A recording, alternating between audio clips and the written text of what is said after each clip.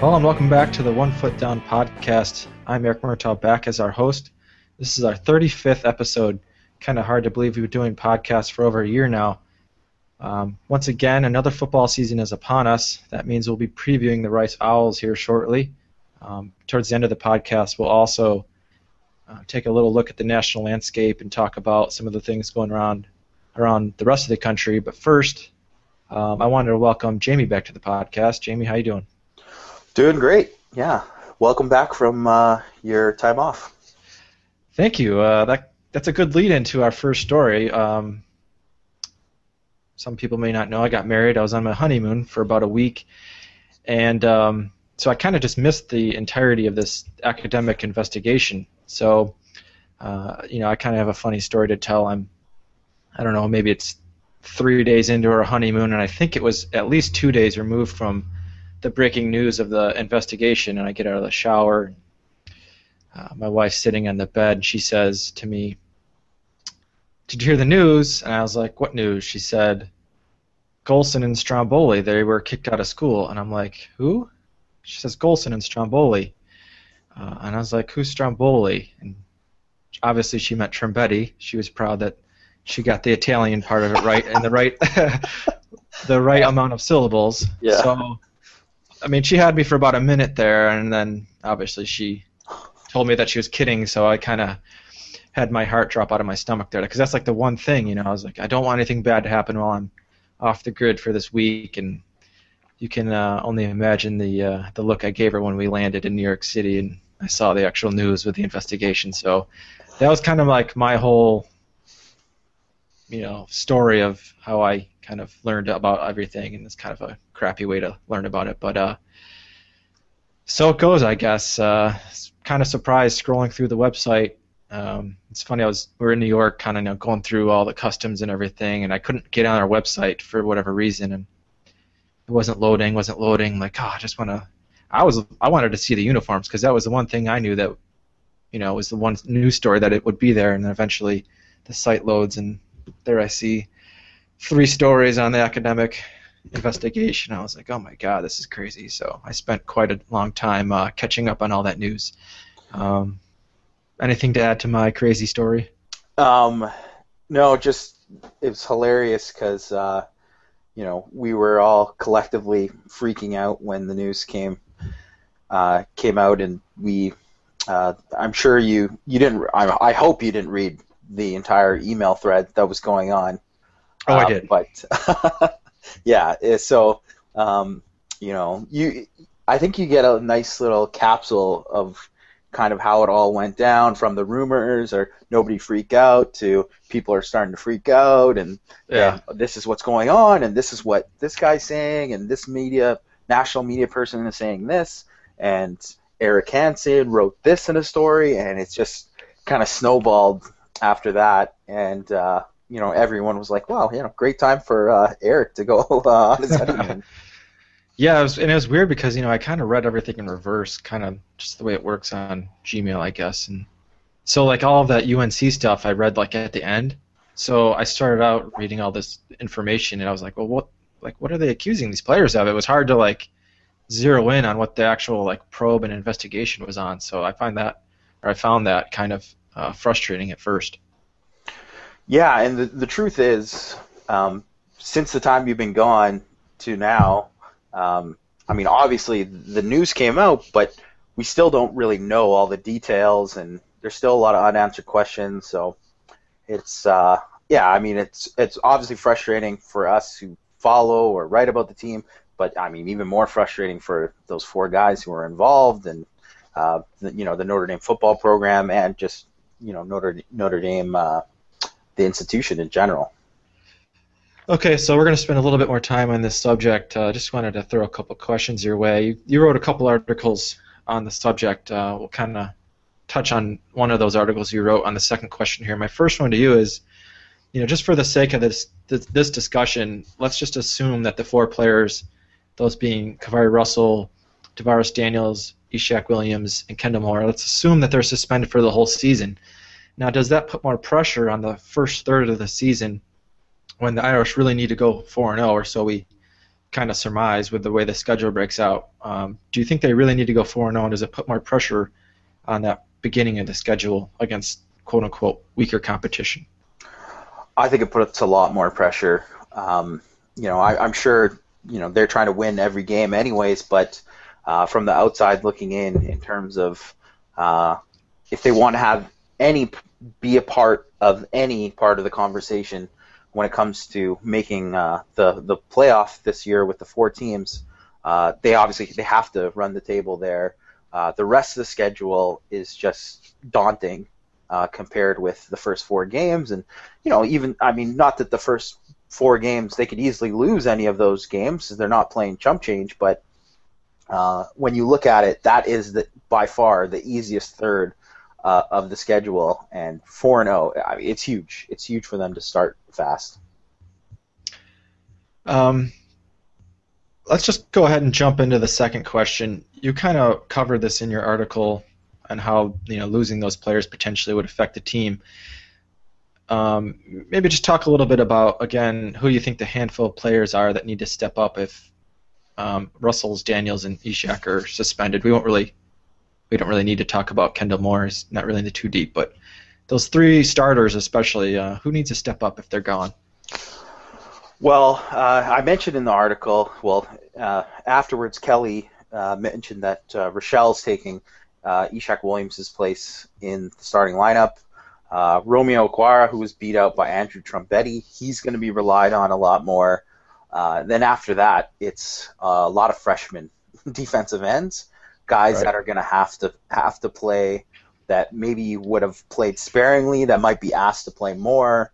And I mean, the big thing with defensive end is depth, because if Rochelle or Trumbetti or Okwara get hurt, Notre Dame's in big trouble on the D-line.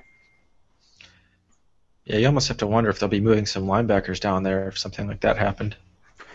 Yeah, I could see Ben Council possibly being a guy to move there, but you look at some of the other veterans that are there, and Anthony Rabasa.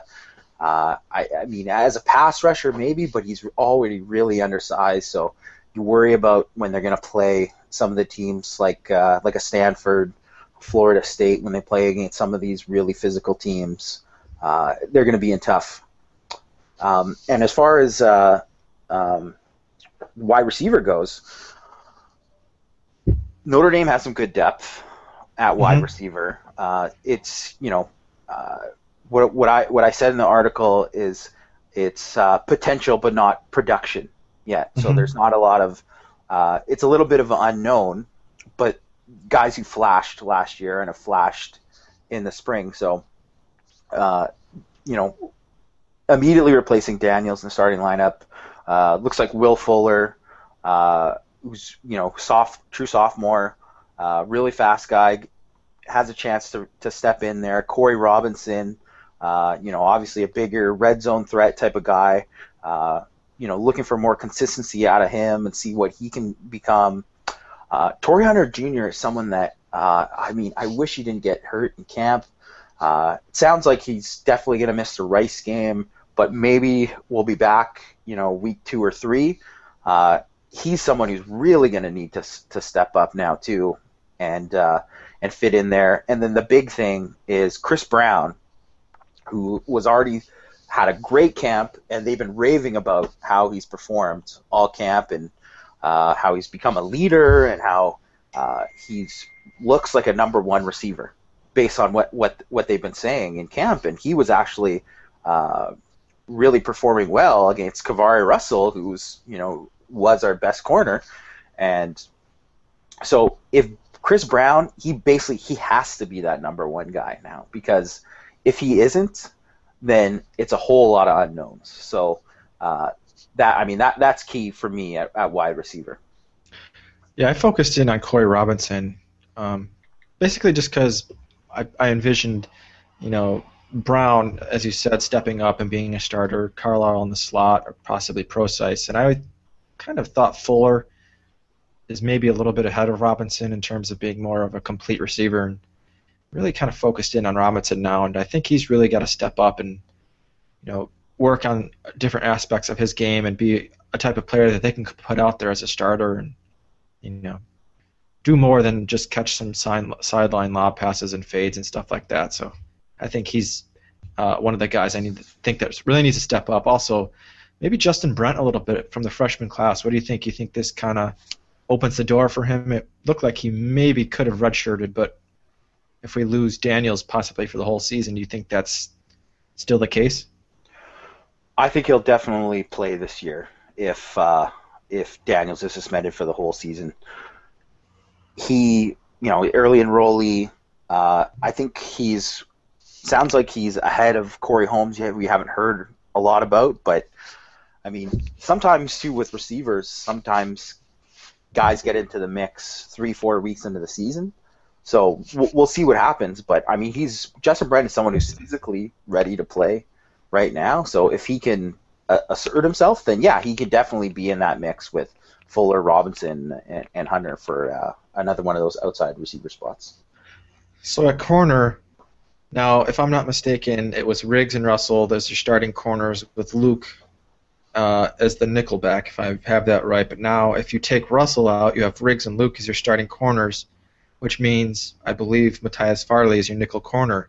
And that's the one player I think that needs to step up. What do you think about that situation at corner? Yeah, I mean, Farley definitely, which scares me because I don't think he had a very good spring playing the nickel.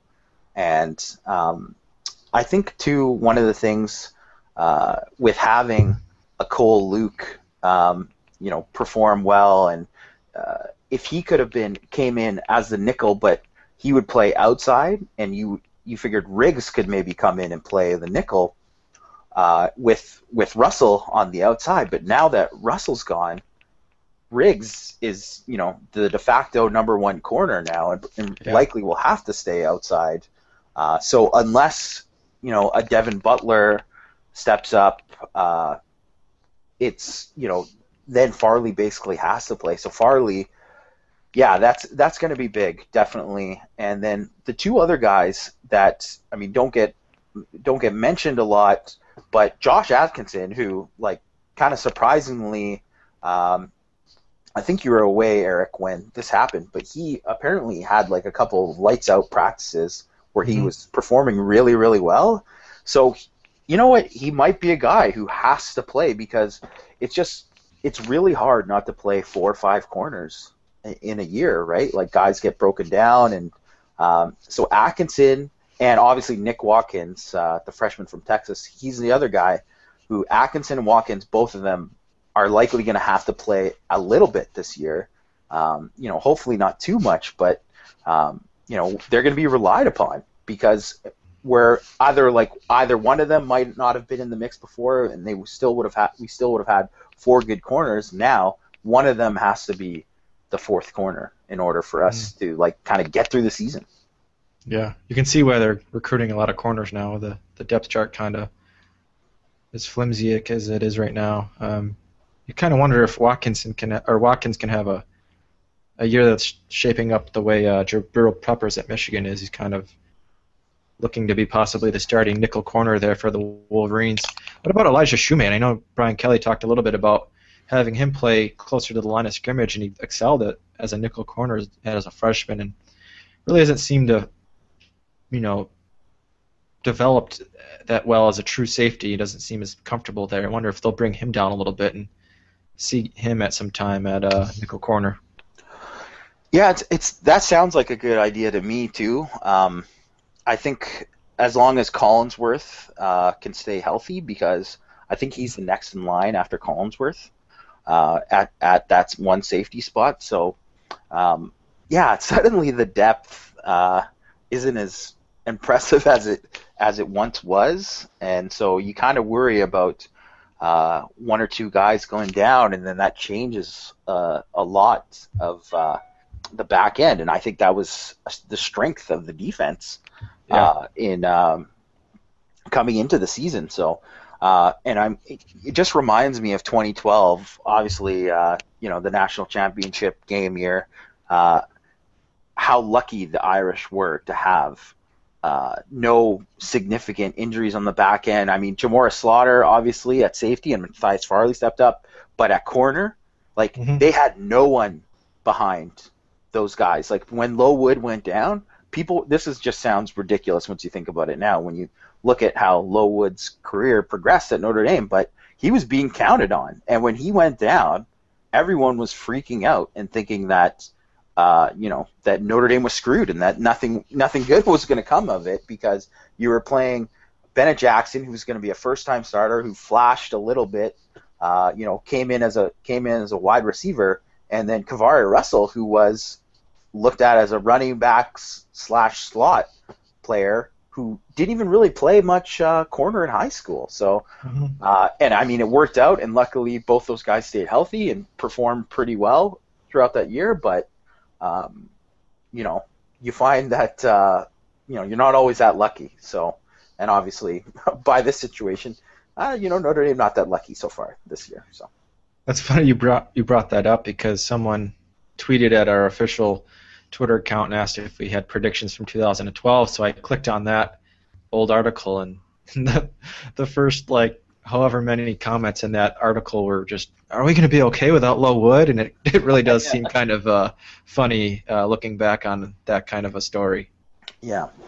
And when you think about it, the only real play that I can recall of Lowood during his career, obviously he transferred to Miami of Ohio, is going to play under Chuck Martin now for his 5th year, but the only play that I remember him actually playing for Notre Dame where it stood out was when he just got torched by Robert Woods in that one USC game. And that's literally what he's remembered for, and for, tearing his Achilles or whatever, right? So, well, he did have the world's easiest pick six against Maryland. Oh yeah, I forgot about that one too. Ball was thrown right to him, and that was a gift. Yeah. All right. Well, I don't know. Like you said, if you move Shoemate, that kind of seems like you're robbing safety. You have one injury there, and all of a sudden, Drew Chankle's in the 2 deep. So we'll see if they do anything like that. Let's transition to we got a football game to talk about this Saturday. The Rice Owls coming into town. Notre Dame hasn't played them in, I think, almost 25 years, if I'm not mistaken. I'll have a preview up on the site on Thursday. For those of you that don't know, that's kind of the day that I throw up all the previews. So this is a game week for us. This is go time for our website. So we're going to be transitioning. We'll have all the stuff that people love: football, food, Q&A with the opponent, eventually a film preview, of special teams previews, stuff like that. So it's exciting that the season's finally here. Rice is a pretty decent opponent for a quote-unquote lower tier team, but they lost some really key players, and I'll get into that in the preview. But I wanted to ask you, Jamie, and this is something I think fans like to talk about a lot. How important do you think is a statement blowout win to grab momentum and gain confidence for this team, especially if they are facing, a tough road ahead with these suspensions and other issues around the program? I think it's important to gain that confidence, but it's more important so a lot of these freshmen that are going to be counted on could get their feet wet in that first game, get some actual experience against a team the first time in Notre Dame Stadium, just actual getting some real game reps. Get that, because if all of a sudden that game is closer than it's supposed to be, then you have guys. You can't take a Jalen Smith off the field. You can't take an Austin Collsworth, a Max Redfield off the field. You're going to need some of these other guys to play throughout the year, right? So you want to get guys like just in case there are injuries and stuff too, because you want to get like a guy like a Nicky Barati who missed all of last season. You want him to get back into game mode where he's taking reps out there. You want to get Johnny Williams and some of these other freshmen out there actually playing and not just running down on special teams, like getting guys actual game reps in like the third quarter, the fourth quarter of the game, where they're not just coming in to just rush the passer, because if something, God forbid something happens where some of these guys that I mentioned before get hurt, well, they're not going to be able to just rest the pasture. They're going to have to play every down. So I think that's the most important thing for me is getting that big lead and winning, not only just for the confidence and making a statement to the team and to the rest of the polls and all that. So Notre Dame looks good without those four guys, but mostly because those guys just need the experience. Yeah, I like what you're saying there. I took a bit of a more 10,000-foot view of the whole thing, and my reflex was to say, it's not really that important if you blow out Rice. I mean, maybe something like a 35-20 win could be. It's not the end of the world. Maybe last year's game against Temple would be a good comparison, and I thought they looked good early and kind of just coasted the rest of the way. The score kind of doesn't really indicate what that game was like at all. But and then I started to think, well, how many teams have we actually blown out to start the season? And I went back and looked, and it kind of does seem like if Notre Dame blows out their first opponent, and obviously this isn't really something you can look at because if you're playing a pretty good Power 5 opponent to start the season, that's a lot different than playing Rice. But I look back, and there's a 40-point win against Navy in 2012. Obviously, we know how that season played out. A 35-point win against Nevada. That's kind of one of the outliers. That season didn't go that well. There's a 21-point win against Pitt. I would pretty much consider that a pretty good victory, not necessarily a huge blowout, although that game kind of did feel like a blowout. 2005 went well. They went to a major bowl. 2002, a big 22-point shutout over a good Maryland team. I think the Terps finished that season ranked. Notre Dame went out to an 8-0 start to that season. Didn't finish it well, but that was the quote-unquote return to glory season. There's a 16-point win over Michigan in '98. That was a big win. That team started 9-1.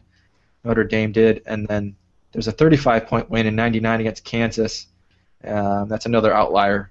That '99 team didn't do very well for Notre Dame. But, it kind of does seem like if you really come out and play really well and look really strong and blow out kind of a mid to lower tier team, that kind of signals that this is going to be a stronger team. I wonder if maybe we'll see that on Saturday.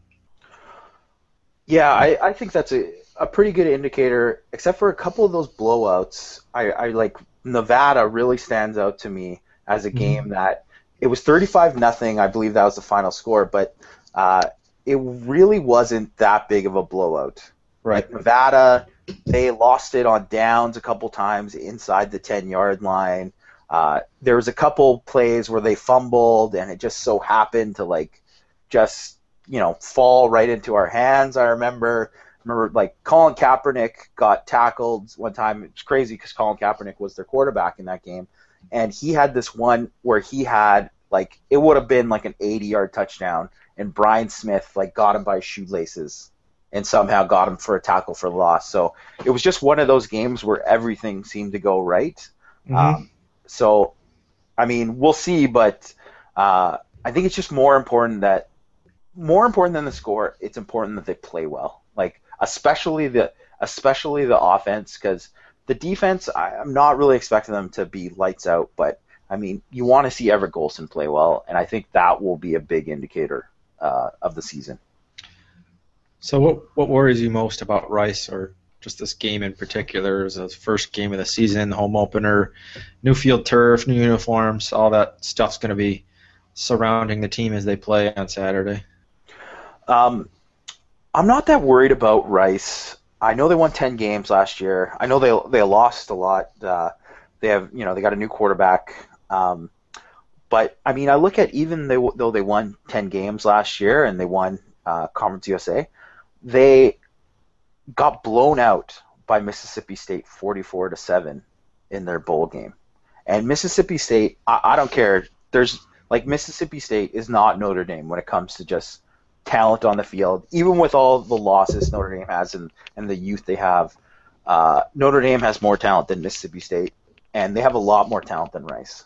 So I'm more worried about just Notre Dame and how they're going to execute. I want to see the offense rolling all game. I want to see Malik Zaire get in at the end of the game and get some get some reps, game reps out there. I really want to see the run game perform well. You want to see Greg Bryant and Torian Folston gain confidence. I think Cam McDaniel is going to play all year. He's going to play all year, and he's going to be reliable. He's going to give you what he's going to give you, but you want to see some more flashes from the other guys. And, I mean, on defense, you really just want to see Endy stop the run and get some pressure from their front four on the quarterback. Like, yeah, Brian Van Gorder's defense and getting some pressure from blitzes is nice, but man, it would be great to see like Andrew Trumpetti get like a couple sacks or something, just to throw out a name on the defensive line, or Sheldon Day, who Brian Kelly called this week in his press conference, said he's one of the best defensive linemen in America. I remember they said that about Darius Fleming. They didn't say he was one of the best, but they said he was going to be a big time player for them this year and was going to make an impact as a pass rusher. And it didn't happen. So I want to see some of that evidence of that, and you want to see that promise, fulfilled with a guy like Sheldon Day. Are there any other storylines you're going to be tracking this weekend as they play Rice?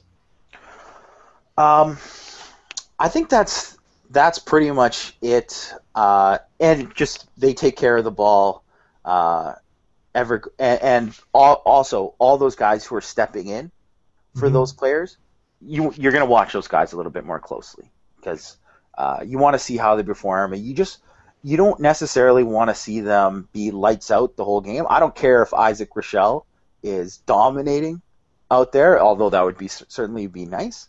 But I want to see him play well and flash that he can do something because he's a true sophomore.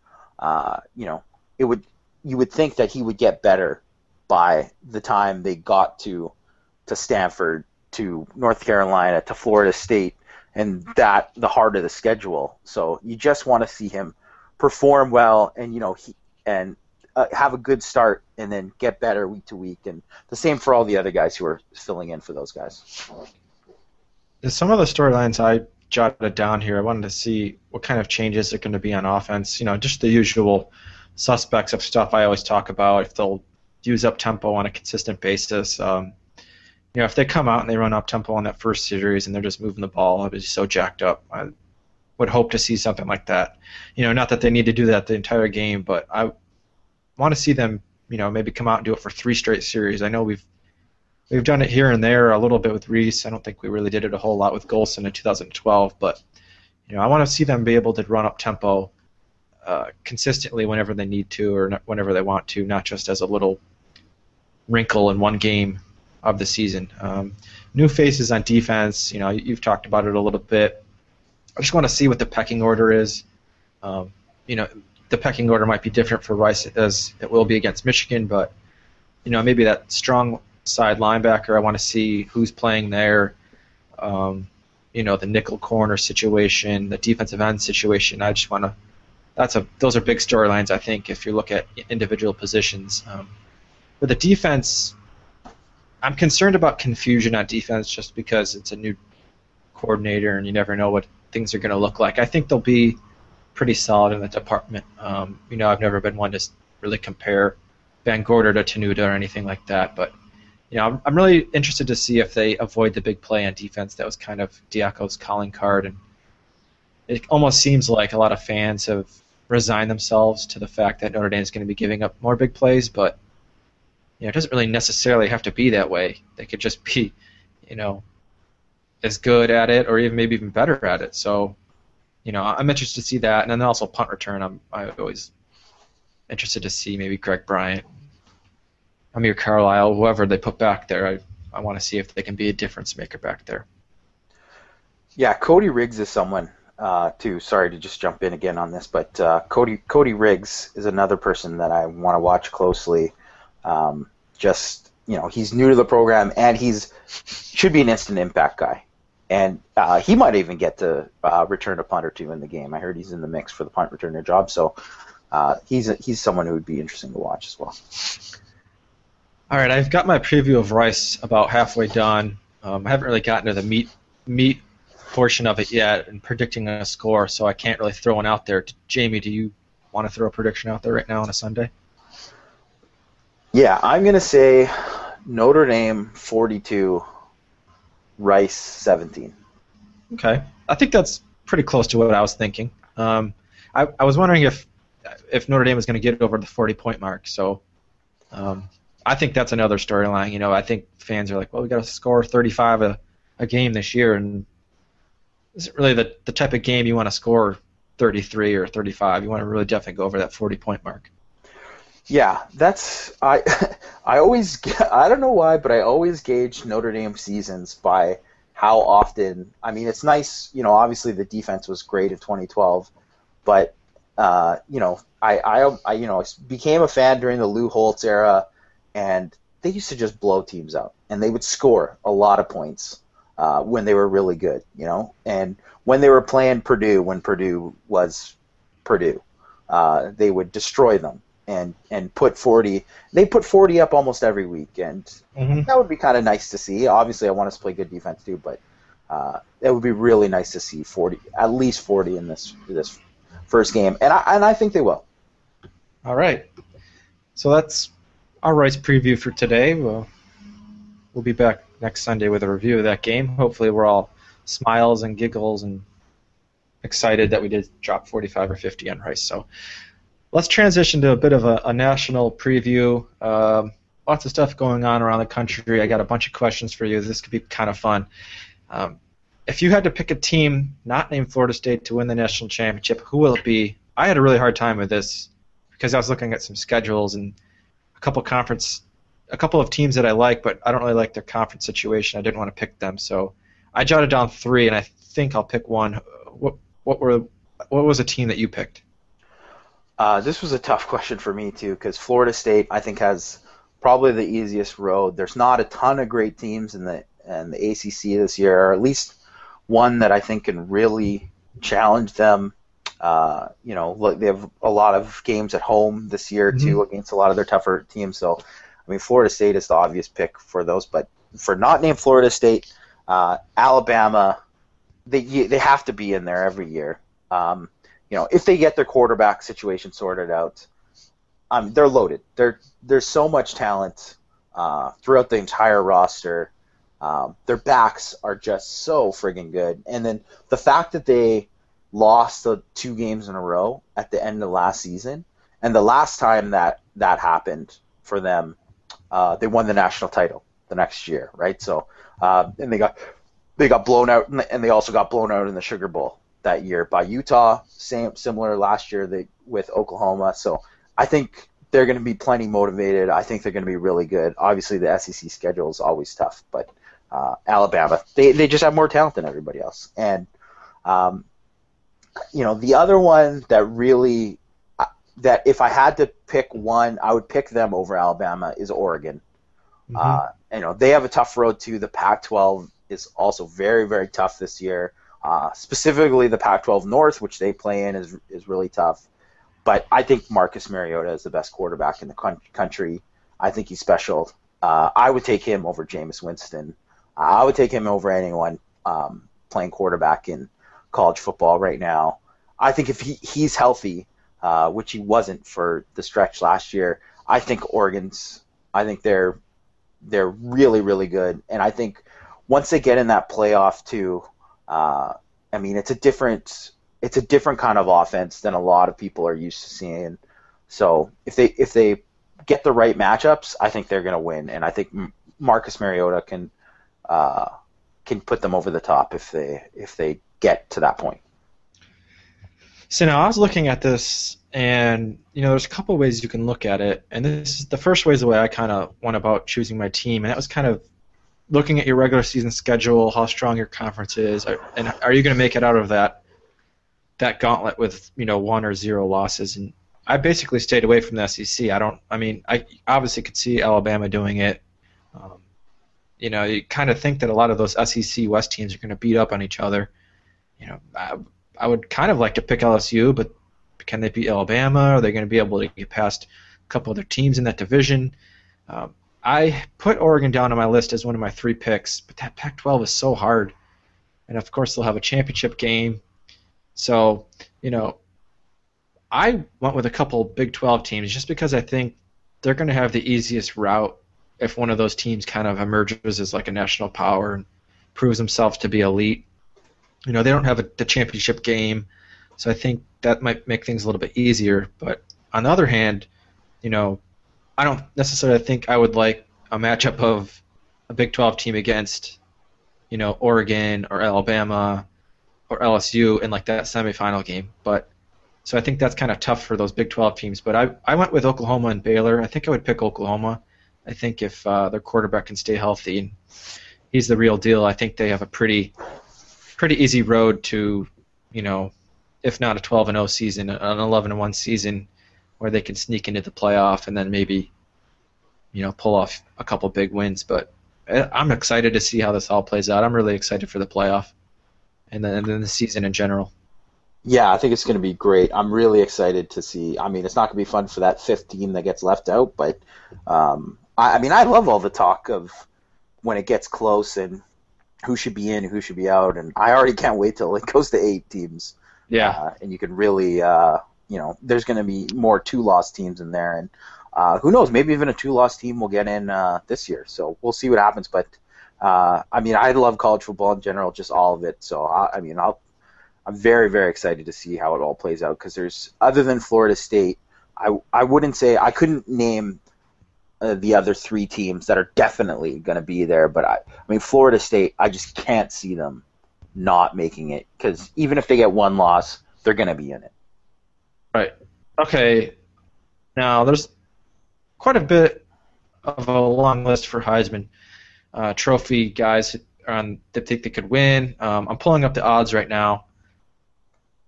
And on top of that list is obviously Marcus Mariota and Jameis Winston looking to repeat. Braxton Miller was third. These odds are, I think, a couple months old maybe. But Braxton Miller's hurt, so he's out. You know, Bryce Petty, Brett Hundley, Todd Gurley, Melvin Gordon from Wisconsin, Nick Marshall. This is kind of the top of the odds here. I think you could pick anyone maybe after that as your dark horse, but who are you going to pick as your dark horse Heisman candidate for this season? I kind of cheated. I took 2 okay. instead of 1. But my first one is LSU running back freshman Leonard Fournette. Oh, you stole mine. Yeah, he has just been getting. I mean, I don't even know if he's a dark horse because he's been getting just crazy hype. You know, anytime anyone gets compared to Adrian Peterson, you know, that's the guy's a stud. He's an absolute stud. But the one thing I guess you would hold against them is that they have a ton of talent in the backfield there already, and they do every year. Mm-hmm. So it's going to be tough for him to get as many carries needed to do it. But, I mean, at the same time, the cream rises to the top, and if he's the best guy, they're just going to keep feeding him the ball, and I think he's going to be special. And my other one, this one is a real dark horse, and I'm not sure that Notre Dame fans would be happy with it, but it's Cody Kessler from USC. And the only reason is because, I mean, I know that they have depth issues, but Cody Kessler played really, really well. The Notre Dame game was standing. He played really, really well in the second half of last year. I think he's going to go to, you know, Steve Sarkisian is very good coach, very good offensive coach. They have a ton of talent on offense, you know, specifically at running back, but they got, you know, Nelson Aguilar, a receiver, and they always have good receivers every year.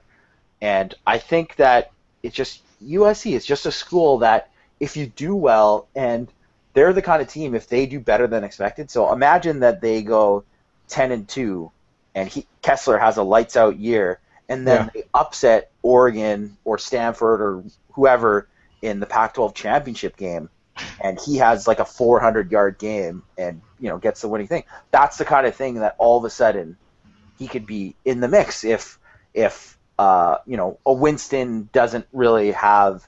If he has the same kind of year as last year, I don't think Winston's going to win, you know, or if that's Mariota is his main competition and he beats him out there, that's a big thing. So Cody Kessler is my dark horse pick that could maybe do it. I mean, obviously things have to roll right for USC, but I mean, they have the talent to do it. Like, they're loaded with 5-stars. They just don't have a ton of scholarship numbers behind it. Yeah, I looked at this list. It's from August 5th. This is odds from Bovada, and I didn't think Fournette was on it originally, but I do see he's here at the bottom, a 66-1 favorite. Just a couple spots ahead at 50-1 is Cody Kessler. So you've got both guys on the list. I think, the Heisman too often goes hand in hand with a team that's just lights out good. Not to say that your scenario that you just played out with a 10-2, 11-2 type of a USC team, Kessler could totally win it with a big season statistically. But there's a bunch of other guys I like, but I'm not sure if their teams are going to be good. Christian Hackenberg at Penn State, I think he's going to have a big year.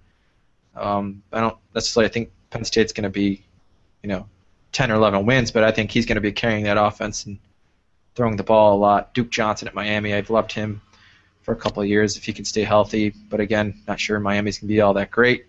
So, this is a pretty good season. I think, Petty has a pretty good shot to put up some bonkers numbers this year and maybe overshadow Winston and Mariota a little bit. So we'll see. It's going to be exciting. Yeah, Petty is definitely someone that I wouldn't even consider him a dark horse, because I think if they win the Big 12 again, he's gonna get invited to New York and be one of those guys.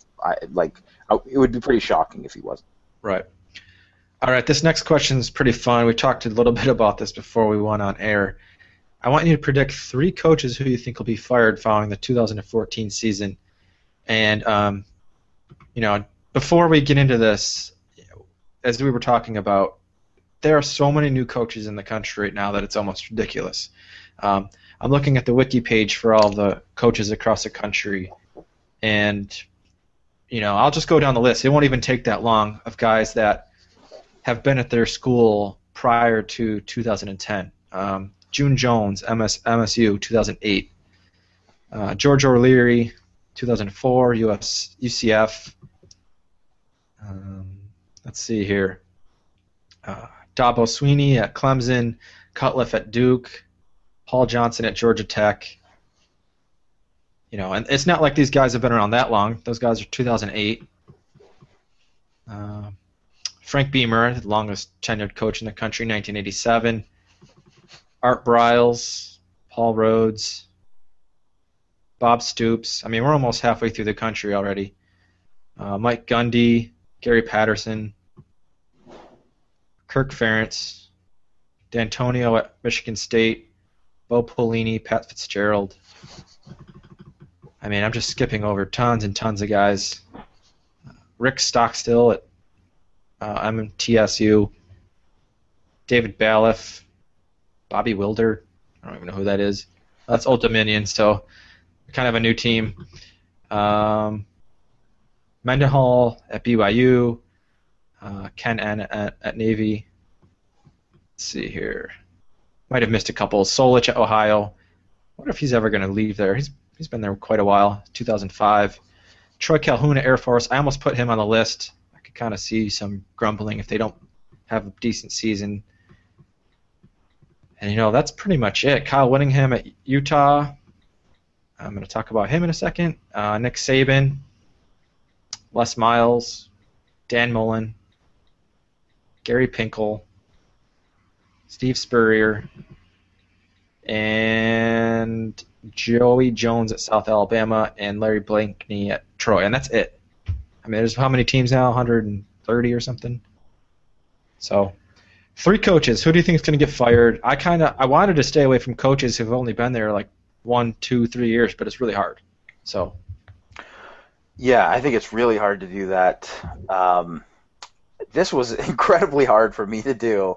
And actually, I thought of a better third one than my previous third one while you were listing all those coaches. But my 3 were Kyle Flood at Rutgers. Yep, I got him. I mean, Rutgers, joining a new conference, if they struggle this year, they don't make a bowl game, which I'm almost positive they're not going to make a bowl game. I think they're going to really struggle in the Big Ten, and I think there's a good chance he's not going to have a job and they're going to want to bring in somebody else, maybe even bring back Greg Schiano, and try to, like, I mean, Jersey is loaded with talent, high school football talent every year, and Rutgers doesn't land a lot of those guys. So they need to get somebody in there that can kind of help establish them in the Big Ten. So I think Kyle Flood, we'll see what happens, but he's definitely on the hot seat. Mike London from Virginia. Mm-hmm. Got him. Don't know how he was able to keep his job, other than the fact that he had 2 big-time 5-star recruits that were committed to him, committed to him and the school, and I think that's basically what saved his job. I look at the ACC this year. Virginia's going to be near the bottom again. They don't have a ton of talent. I know they just got those 2 5-star kids, but they're not loaded at all. I think you're going to struggle in the ACC. I would imagine, 4 wins or something like that, and I don't think he'll keep his job. And then the third, before I previously had Charlie Weiss on here. And wow, major buyout. Yeah, that was the thing that was keeping him. He was the kind of question mark on the list. Big time buyout, but I mean they've just been atrocious.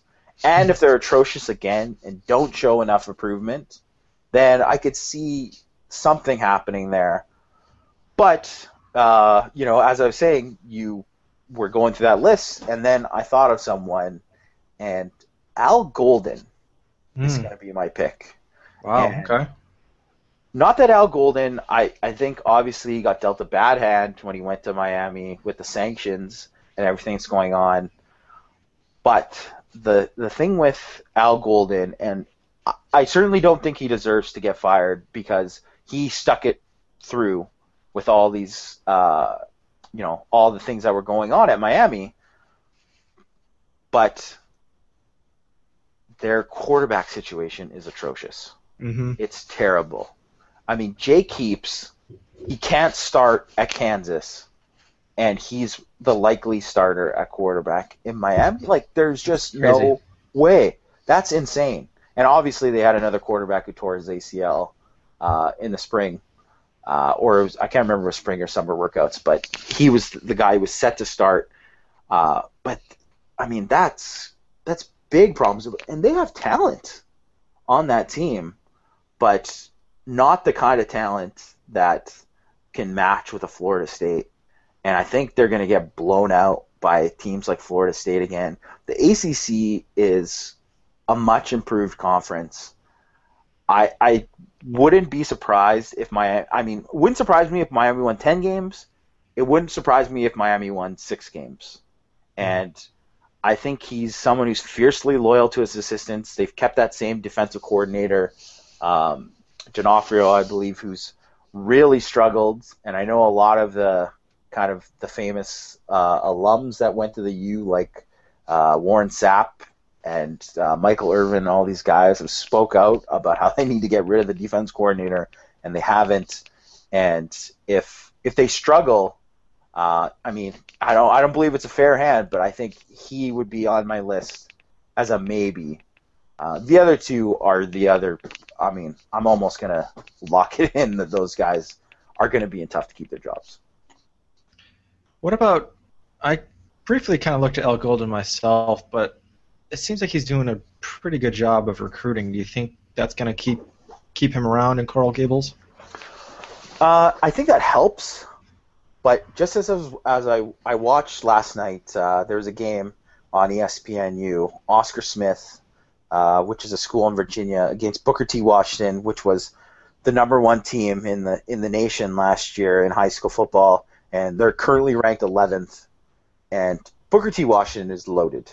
They're loaded.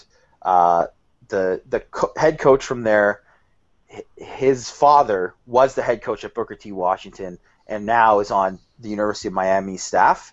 And with that guy around there, because he has all the connections into the Miami-Dade County high schools, whoever goes there, it's just a loaded area. So they'll just be able to recruit well if they get it. I don't think Al Golden's done enough that they're going there because of Al Golden. I think they're going there because it's Miami and the work of the assistant coaches. And I'm sure Ice Harris is the name of the former Booker T. Washington coach. If he's still there, I think they will still likely recruit pretty well. And I imagine he'll still be on the staff no matter who's the head coach. I think they'll still do well. But they have a ton of 2016, not to get really nerdy with recruiting here, but they have a ton of big-time 2016 recruits already committed to them too. So, I think, it depends, but they might see it as that, or they might see it as if they brought in the right guy that, he'll recruit better than Golden. Yeah. I mean, when's the last time Miami had a top 5 recruiting class? Kind of seems like it's been a while. Maybe Butch Davis or Larry Coker. I think maybe Randy Shannon might have had 1 year of that, but not that I can remember. Well, it is interesting because Al Golden, maybe we're taking too much time on Al Golden, but Miami's a bit of an interesting team. They went 9-4 last year. Maybe that's the quietest 9-4 they could ever have. I just pulled up their schedule, and I don't know. This is a pretty tough whole road for them. They got Louisville on the road to start the season. That's a Monday. Louisville kicked the crap out of them, I think, to finish the season last year. They did in the bowl game, yeah. Yeah, they traveled to Nebraska on a Saturday night in Week 4. I mean, that could be kind of a defining game maybe for Miami. Maybe you win that, you kind of like turn things around and you win 10 games. But Nebraska's always a tough place to play. A night game there, the road game at Georgia Tech. They got Cincinnati. That's a kind of a out of conference game that could be pretty tough with Gunnar Kiel slinging the ball over the place. At Virginia Tech, they have North Carolina, Florida State. I mean, it's not going to be easy for them to win 9 or 10 games at all. At Virginia Tech, that's a game that it seems like Miami has lost for a lot. Like whenever they go to Virginia Tech, it seems like it's been a long time since they won at Virginia Tech. Maybe they won 2 years ago, but in my mind, when I think of Miami going to Virginia Tech, I always think, hey, Miami has way more talent than Virginia Tech, and then they get killed by Virginia Tech at Virginia Tech. Okay, so my list of coaches. I had Mike London as well, the original Doing Good Things coach. Like you, I think he's pretty much a lock to get fired.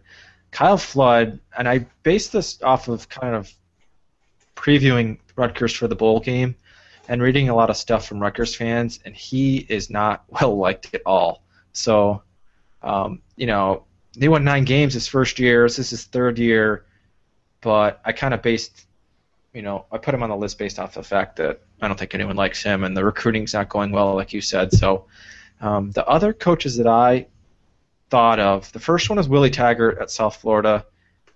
I think he's only going into his 2nd year. It was just a brutal first year. I don't know. I think he's got a lot of hype and not a whole lot of substance there. And I could see them giving him the axe after 2 years. Dan Enos was another guy. I just kind of looked at his profile, and I knew that Central Michigan had kind of fallen apart recently. I don't know how he lasts all that much longer unless they have a big turnaround. He's 19-30 in his career. He's been there since 2010, so this is going to be his 5th year. 7-6, 6-6 the past couple of years. Brian Kelly's been through there and done really well. It's been a pretty good program the past 15 to 20 years, and he's another guy I think that might get the axe. Then the last guy, as I said when I was counting down all those other coaches, was Kyle Whittingham at Utah, a guy I personally really like. Not really sure why I like him. I just personality-wise, I like a lot what he brings to the table. But he's been at Utah forever. He's been there since 2005. He coached their bowl game in 2004, but been there a long time. He's struggled a lot in the Pac-12. I could see the fans there getting restless and their administration getting restless. 5-7 the past 2 years. Only 5 games won in the Pac-12. So those are my coaches I think that I would put on my list. The one guy that stands out that I would disagree with you is Whittingham. And I understand where you're coming from with that, but the fact that I know he's been an assistant at Utah for a long time, where he was the defensive coordinator. He was the defensive coordinator under Ron McBride, and I think he was before that the linebacker coach. 94 it says. Yeah, like he's been there a long time. I think he's pretty entrenched and pretty comfortable there. And also, I think with Utah, they're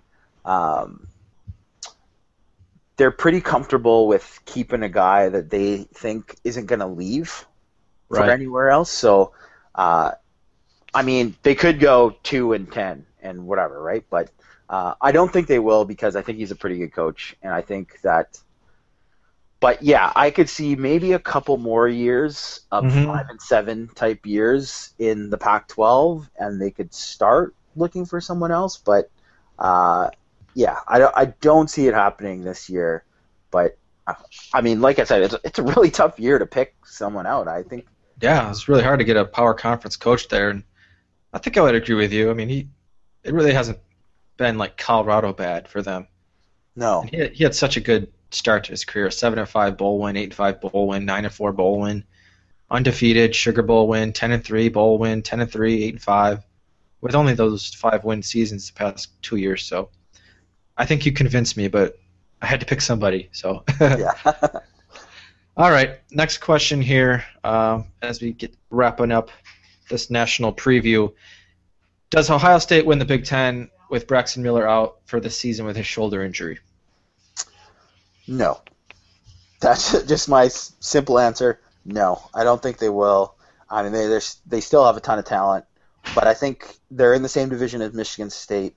And I think Michigan State is better than them without Braxton Miller in their lineup. If Braxton Miller was there, I would have picked Ohio State, even though they lost last year to Michigan State in the Big Ten championship game. But I think Michigan State is a better team than them without Braxton Miller. And obviously we'll see with JT Barrett, who's his replacement right now. We'll see how good he is, but he better be pretty good to beat that Michigan State defense. Yeah, and when I was doing those series of articles looking at the Notre Dame offense and kind of comparing it to the national championships, and I talked about Urban Meyer a lot, and his past, well, pretty much his whole head coaching career history suggests if he doesn't have like a good quarterback or like a veteran quarterback or a quarterback that's really proven to be really well, his teams aren't very good. So, their schedule is fairly easy, although they start out at Navy and then Virginia Tech, and they also have Cincinnati among their first 4 games. So it's not super easy, but they're in the Big Ten. So, but yeah, I would agree with you. I don't think they're going to win it, but I want to say Michigan State like you, but God, if for example, if Michigan State's defense takes like a little bit of a step back and maybe Connor Cook really isn't that great, I don't know. I could see Ohio State still getting in there, but yeah, I'm saying no as well.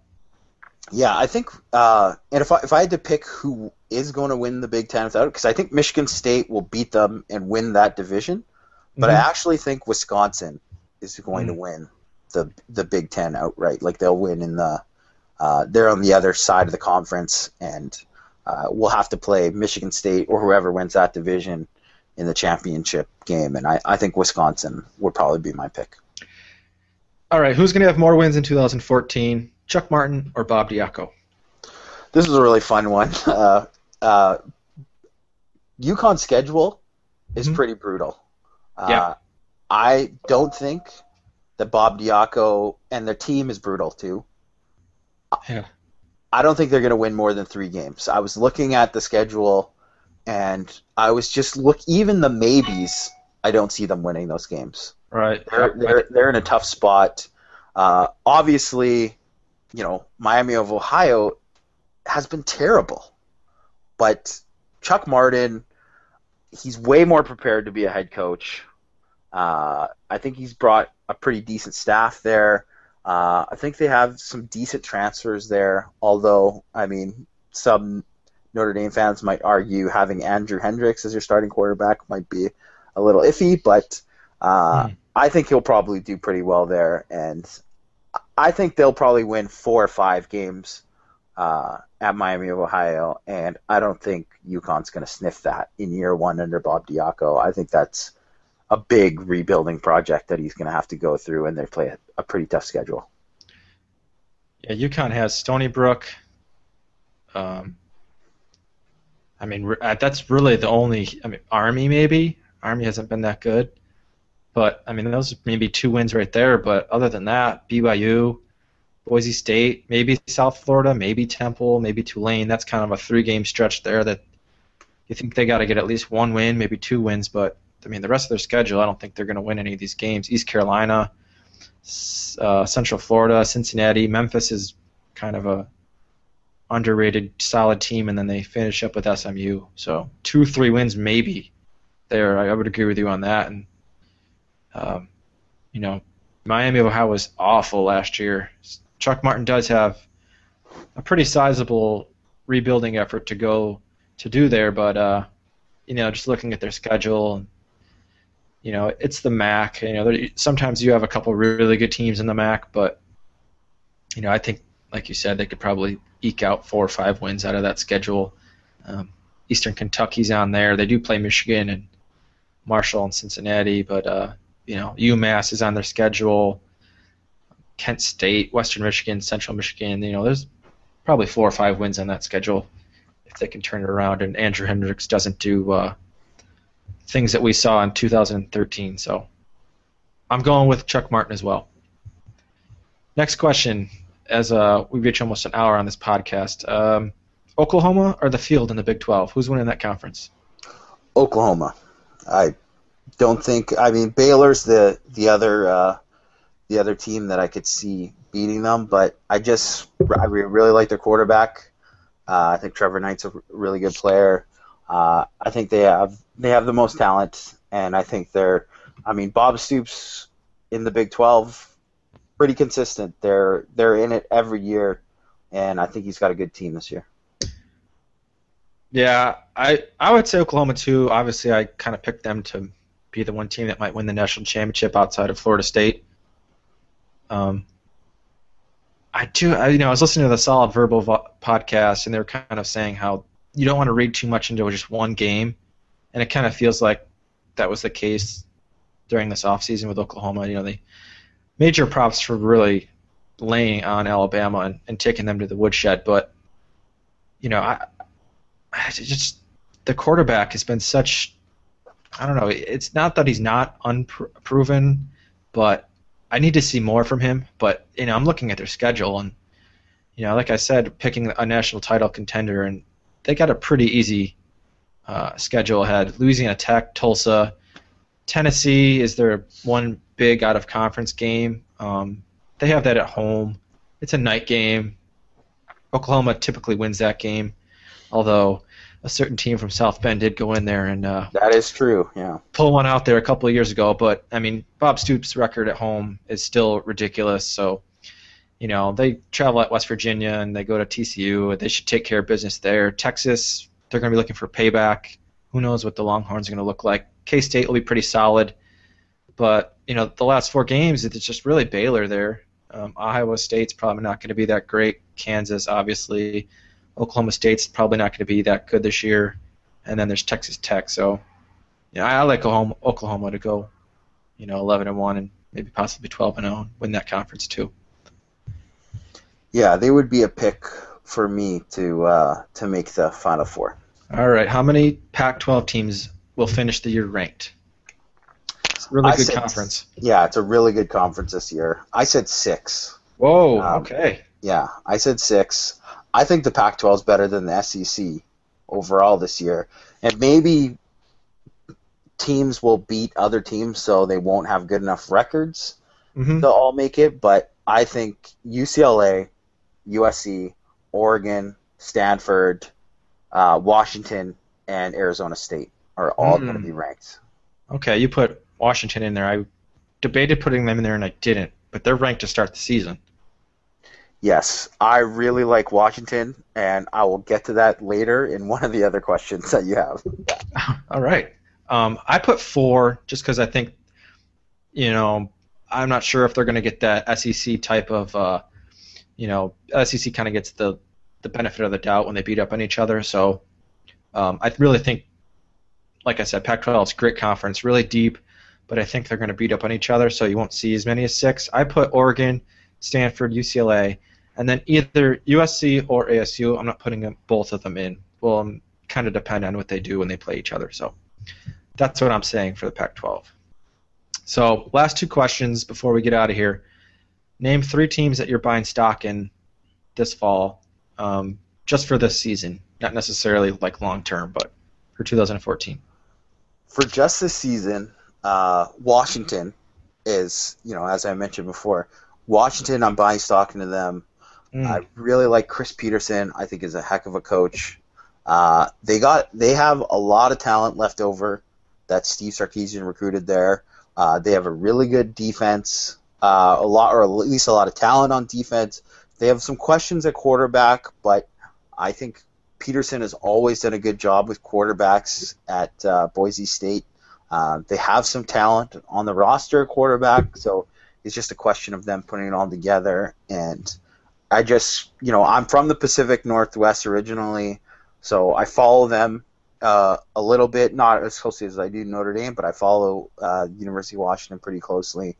And there's a lot of positive talk out of there, and I think they got really good talent, and I think they're going to surprise some teams, and I think they're going to beat at least 1 or 2 teams in the Pac-12 that they're not predicted to beat this year. I think they're going to have a pretty good year.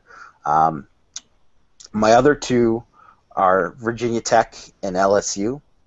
LSU, I mean, they lost quarterback. They lost 2 big-time receivers. They lost Jeremy Hill, picked in the second round running back.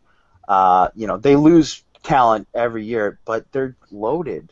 They're just loaded. And like we already talked about Leonard Fournette, he's going to be in there. They already have a ton of other backs. They're going to have a young quarterback, so I understand that part about the questions that they'll have this year. But I really think LSU is going to be a 10-win team this year. I don't think they're going to be in that playoff mix, but I think they're going to be just out of it. And if enough guys stay in school for the next year, I think they got a lot of really good young talent, and I think they're going to be very, very good this year and even better next year. And the other team is Virginia Tech. And Virginia Tech, I think their stock is really low right now in terms of the Frank Beamer era. Yeah. And teams, they aren't really seen as a hot team, but they're going to have a good defense. They have a good defense every year. Bud Foster's a heck of a coordinator. They're going to be solid on special teams like they are every year. Their Texas Tech quarterback transfer, Michael Brewer, was just named their starting quarterback. I think, not talent-wise, but I think in terms of just decision-making, he's an upgrade on Logan Thomas. Mm-hmm. And I just, I think their backs are against the wall. I think they have a really good coaching staff. And, I do some work for Virginia Tech's 24/7 sports site, VT Scoop, and follow along there and just kind of gotten to know the program a little bit more through that more closely. And they just do a great job of developing players there. And I think they're going to be really competitive in the ACC, and they're going to beat a couple teams that you wouldn't expect them to beat. And I think now that Braxton Miller is gone from Ohio State too, they have a chance to win that Ohio State game. So, you know what? Screw it. I'll just say it. They're going to beat Ohio State. So that's my prediction. Virginia Tech. I'm buying stock in Virginia Tech. Okay, my 3 teams. Then this first one I really didn't want to put on there, but I'm going to say UCLA. I'm not a big fan of Bruins. I don't like Jim Mora. I think that's kind of obvious for coming from a Notre Dame fan. But I think Brett Hundley's a really great quarterback. He might not be Marcus Mariota, but it's undeniable that they're doing a lot of good things at UCLA. They got a tough schedule. I think they finished the year with like 3 really tough ranked opponents, and but I still think they're going to win like 10 games. I don't know if that'll get them into the Pac-12 championship. We'll see how the cookie crumbles with that. But I'm buying stock in UCLA to have a good season, possibly a great season, and we'll see if Jim Mora stays around.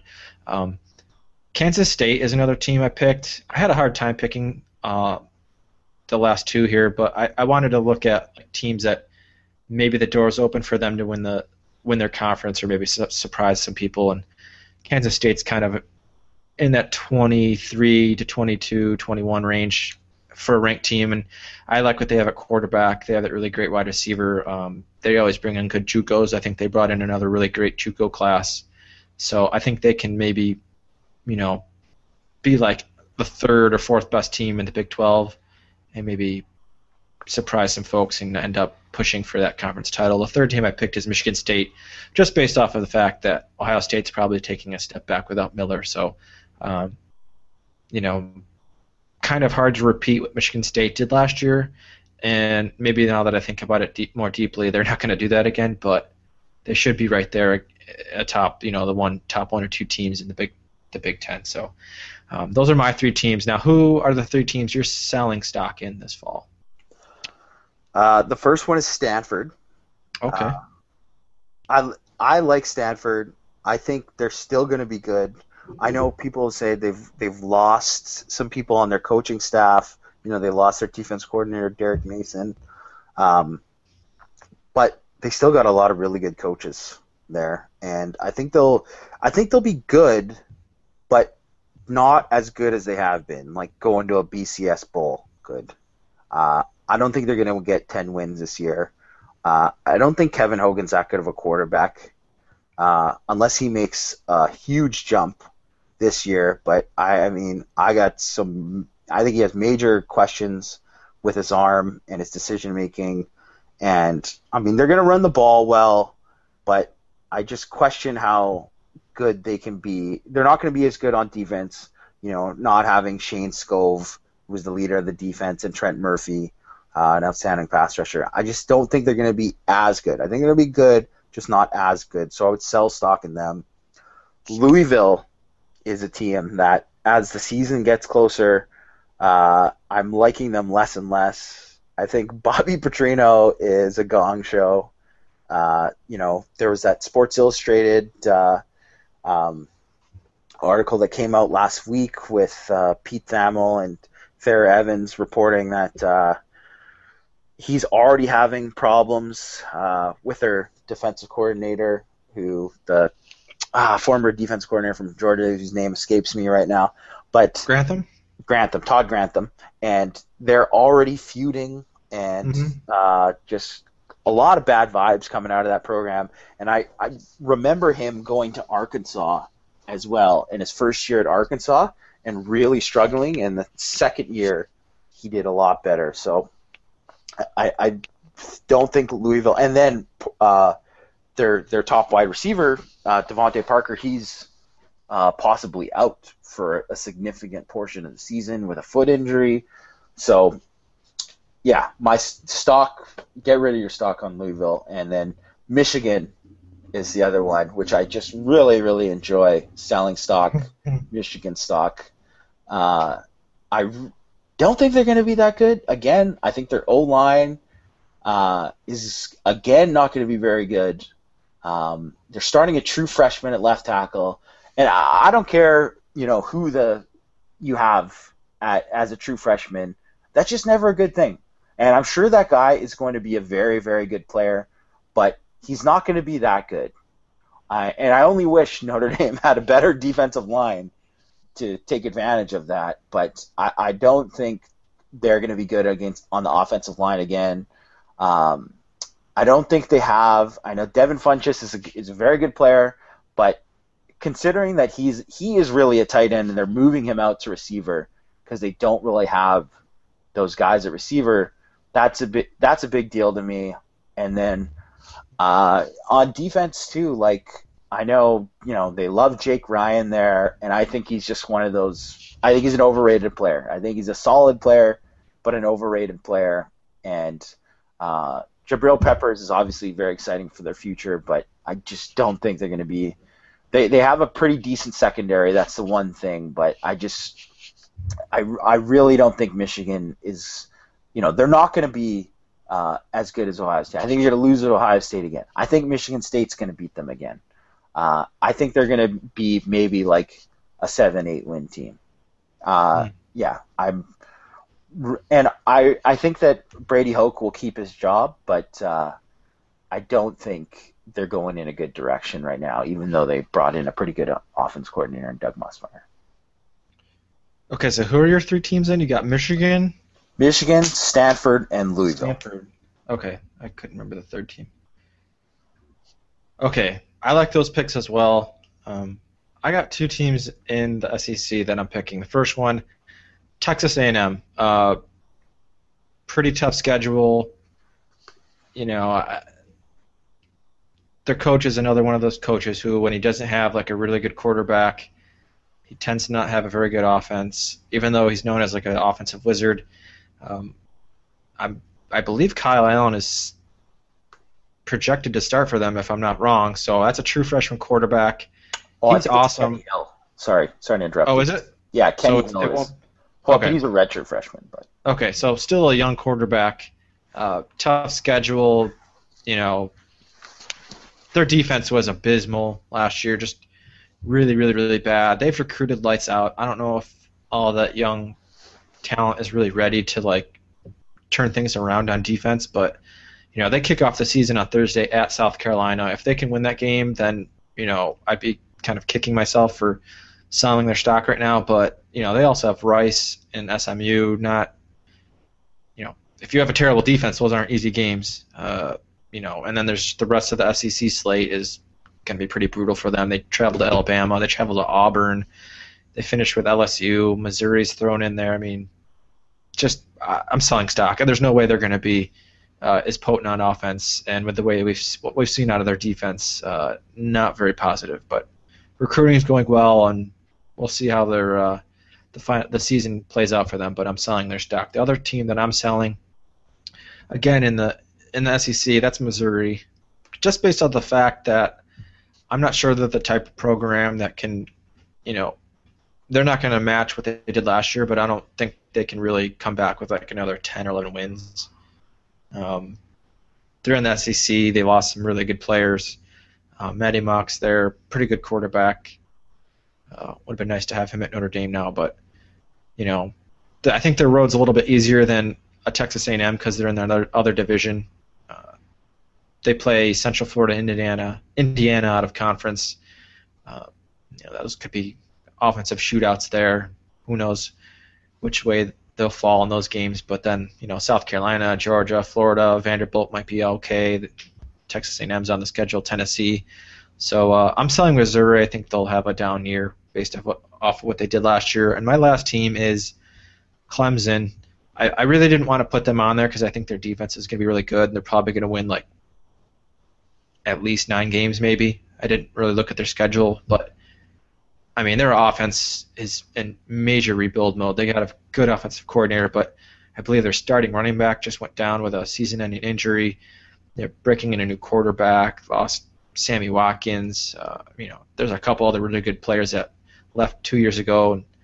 So there's like a huge rebuilding mode for Clemson right now on offense, and I'm not sure they're really going to be as good as they have in the past. So those are my 3 teams. That's really interesting. I think that Clemson pick, I think, is actually a pretty good one. They're just not going to be as good. I think they've recruited well, and I think, their defense is going to be good. But, I think that's a pretty solid pick. And the Missouri one, they're not going to be as good, although I really like Matty Mock as well. And who was the third one again? Sorry? Texas A&M. A&M, yes. I thought about putting them on my list. I think their defense is going to be not good again. They're going to struggle. There's no way they're going to be as good on offense, like you said.